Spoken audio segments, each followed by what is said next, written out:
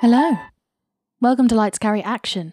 I'm Carrie Morrison and I'm here to give you brief reviews so you don't have to do any research. Also, some really interesting news I found out the other day. I was on national radio. I'm just as baffled as you are. So someone I knew from school messaged me the other day saying, hello to Jason Isaacs. And I was like, okay, I know that's a reference to Kermode and Mayo's film review show on BBC Radio 5 Live. So I was like, is this a reference to that? So I text saying, wait, what? And he said, I knew I'd recognize your voice anywhere. And I'm like, oh, wait, my joke comment got on the show? So originally, for last week's theme, One Night Only, I was going to do a film adaptation of Stephen Sondheim's musical A Little Night Music. And when I watched it, I realised it didn't really fit the theme. It didn't really take place in One Night Only, as I thought it did. So I decided to choose a different film instead. But I did have thoughts, and I thought, as a joke, I'm gonna send this little ditty into the show, and apparently it ended up on there, which was bonkers. So I'll play that clip probably at the end of the show. But that was so funny. That was really like a wild ride. This week's theme is gems. These are films all related to either stealing or obtaining a jewel or a gem. So the first film we're looking at this week is a very recently made film. I mean, obviously I always cover a new release date, but this was filmed and made during the first lockdown in the UK. Hi, Paxton. We heard London's in total lockdown. We are all locked in this psychological prison of burning aloneness. How's Linda? She's somewhere in the house. Is there some type of issue? We are fine. Not only is everything not okay, nothing is okay. Linda said she was planning to end our thing. Nobody wants to live alone.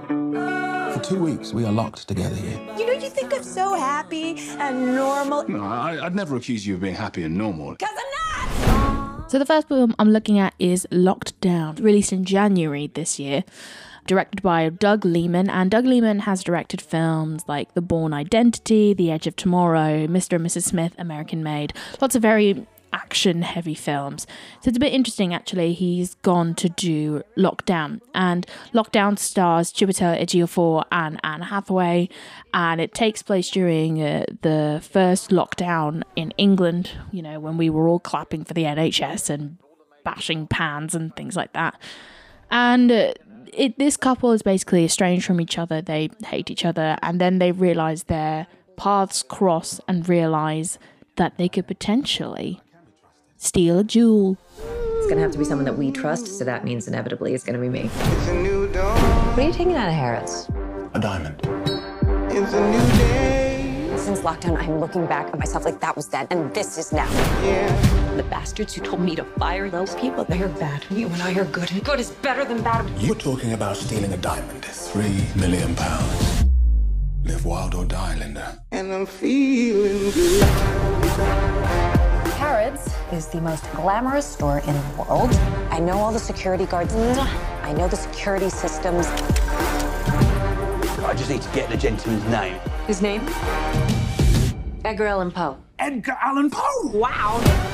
It's interesting to me because a lot of people didn't like it because they felt it was too close, because the pandemic hasn't ended, right? And so we don't have the distance enough from the event to really connect with the characters. And I get that to some extent. Like, it feels like in the middle of one lockdown, I'm looking back, throwback Thursday to another lockdown. But I think the problem for me was I don't think it knew where it was going. It felt like this air of satire to it. Like, there was a whole scene when Anne Hathaway was frantically bashing pots to seem like a decent person, and there's a lot of criticism about that. It's just performative, we're not actually doing anything, and she realizes maybe actually stealing this diamond and giving some of that money to the NHS, which seems like a legit thing they want to do. It feels kind of connected, but also because this film, it basically seems like it was made, like written, filmed, edited, released within the space of a year, less than a year. A lot of it feels rushed and quite conflated, and could have really made do with maybe a 30-minute cut or something like that. There are some really great performances. Anne Hathaway does a really great monologue, which I really enjoyed. Definitely felt a monologue for a play rather than a film, because I don't think a performance like that doesn't really translate very well unless you're going for the full satire. So like the person I would think would be really suitable for this is the director Armando Iannucci, who did the recent adaptation of The Personal History of David Copperfield. He also did the series Veep and also The Thick of It. So that kind of really like engrossed in sarcasm and cynicism and is very sharp and pointed with its humour, which I think would have worked really well with this film. And I'm not entirely certain why Doug Liman would have done this project. It was written by Stephen Knight. He's done films like Locke, East End Promises, Allied, Serenity, which starred Anne Hathaway and Michael McConaughey. So it's an interesting combination for me. And when it gets to maybe like the last 45 minutes, it gets really interesting, and it wants to make the point of people having enough of trying to abide by a political system and just wanting to do what's right. And again, it would be interesting and a really good comment to make if we knew what the ending would be to the whole pandemic and what it would truly reflect. So it seems to me, because they were so keen on getting a film of like, made in lockdown, ooh, look at us, we're being like reactionary, but actually the story they wanted to do, I think needed maybe a couple more years in the works, work through some drafts to make something that's proper impactful. Also, I really didn't believe that Chiwetel Ejiofor and Anne Hathaway were like these wild-hearted, drugged, they just seemed too clean people to just have this history of motorbike riding and traveling and taking. They just seem like these really crazy hippies like 10 to 15 years ago, but they just seem so disconnected from that. You kind of don't really believe they have that history together, but I don't know. Thing is, I'm saying all this, and actually the heist thing, and if the publicity wasn't so focused on the heist element, I think it would have been a really nice relationship study between these two characters, because I think their interactions are really great. But I think because it was made, in my opinion, in such a rush, everything just felt really conflated and misproportioned. Now, the next one I'm looking at definitely had such an Oscar hype at the time that I finally got around to watching, and I was intrigued, to say the least. How you doing, Holly? How's it going? How are you? Good Pesach out. All right, Larry, you're a Jew again. Welcome back. I made a crazy risk, a gamble, and it's about to pay off. So I want the Celtics to cover. I want the Celtics halftime. I want Garnett points and rebounds. What do you know? I don't know. I just know. Well, I'll tell you what I know. That's the dumbest fucking bet I ever heard of. I disagree. I disagree, Gary. The next film I'm looking at is Uncut Gems, which was released in 2019, directed by the Safdie brothers, also written by the Safdie brothers, and also Ronald Bronstein. And it stars Adam Sandler, and he got a lot of buzz at the time of being, I think he won the Best Actor award at a different award ceremony, and he made a dig for not winning it at the Oscars or something like that, but he was nominated for his performance for the Oscars. So he plays a jeweler, and he basically is a gambler, but he comes across this really beautiful opal, and it becomes sort of twisted in all these different stories that unravel in this way. But basically, he's a man who keeps digging himself into holes that could have very easily been avoided. You know how that makes me feel? Never You think your life is more important than my life? I don't know who said that. I told you about how things were gonna go. You like the way things are going now? That's my family. Get the kids out of the house. You having a good time? Yes.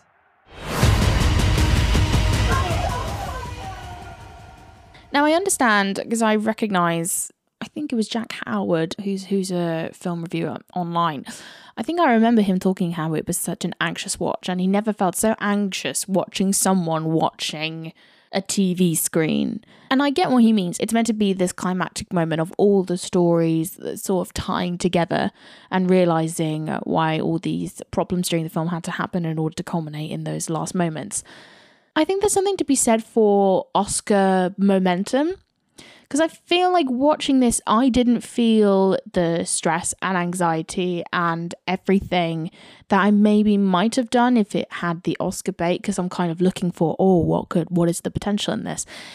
When watching it, I was just more frustrated. He wasn't really learning anything. He wasn't growing as a character. He just felt like he was on the brink of doing that and then trying to revert back to him being a terrible person. The female characters aren't really written very well, and so I felt a bit disconnected doing that. If you want to watch this, I think it's worth a watch purely for Sandler's performance. He was completely transformative, and it was really interesting seeing how he reacted to everything. The script is annoyingly stressful, but to the point it is addictive, and I think the way it ends, it's tied together really well. I don't want to say any more because I feel like it'll take away the elements of it that I was quite invested in. But yeah, it's on Netflix, so why not give it a go if you have a couple hours? Now, the next film I'm looking at is the first ever Bollywood film I'm covering on this podcast. And it was an interesting ride. मैं यकीन दिलाता हूं कि ये ज्यादा दिनों तक बचा नहीं रह सकता। कमाल का लड़का है कमिश्नर साहब, आंख है जैसे पत्थर का सीना चीर कर देख लेती है। ये दिल न होता बेचारा, कदम न होते आवारा. The last film I'm looking at this week is Jewel Thief, released in 1967, directed by Vijay Anand, starring Dev Anand and also Vijay Thamala. Dev Anand plays Vinay, who is an ordinary jewel analysis person, the one who says, this is really valuable. He gets caught up in a spy thriller because he says he looks exactly like a notorious jewel thief. कल 9 बजे मैं दुकान के बाहर तुम्हारा इंतजार करूंगा। मैं नहीं था सेठ जी, मैं नहीं था। नहीं थे तो फिर कौन था? अमर।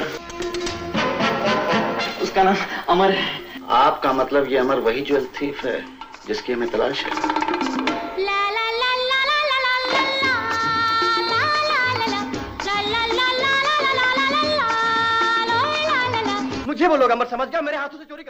Now, there's a lot more to it with Jewel Thief. It becomes something that I didn't expect. If I was to round up what it is, I would say it's James Bond meets Bollywood musical numbers, but with way better twists. First and foremost, I thought the musical numbers were really fun. I feel like I didn't enjoy it to its maximum because the subtitles I was watching it in, they were delayed by maybe a line. So when someone was speaking, I would only see the subtitles of what the previous character was saying, if that makes sense. So it did take me a while to get into the rhythm of it and understand what's going on. But I would be more than happy watching this again. I mean, 1960s Bollywood, there's not going to be the best representation of women, but I feel like the performances, especially from Vijay Thamala, she was absolutely incredible. What a fantastic and emotive dancer, and the way she performed in the numbers, I really loved. I think because of the charisma from all the characters, that's what made it so engaging for me. And it looked also absolutely spectacular. So the cinematography, which was by V. Ratra, absolutely brilliant. And the costumes by Mani J. Ribadi, and the art direction by T.K. Desai. I think all around it was a really well-made film that, was a little bit long for my taste, but I feel like it's one of those really epic films that I didn't anticipate, that I think if I knew I was going to invest myself in a 3-hour long journey, epic heist spy thriller, I would have really enjoyed it. But I had so much fun watching this once I got used to the atmosphere of it, and it's just a crazy time. Now, those are all the films I have watched this week. I think if I'm going to pick a film, I think I'm going to go with Jewel Thief. I even though I said it took me a while to get into it, once I got into it, I had a really fun time. And I think out of all the films I watched this week, Jewel Thief would be the one I would be more than happy to watch again. But that is everything for this week. Please rate and review this podcast wherever you get your podcast. It would be immensely appreciated. And there is a Patreon for this show. It's only £1 a month if you fancy supporting the show. You can also follow updates on the podcast at Lights Carry Action on Instagram, but you can also follow my personal Instagram and Twitter at CarryMo97. But for now, that is everything. Take care and stay safe.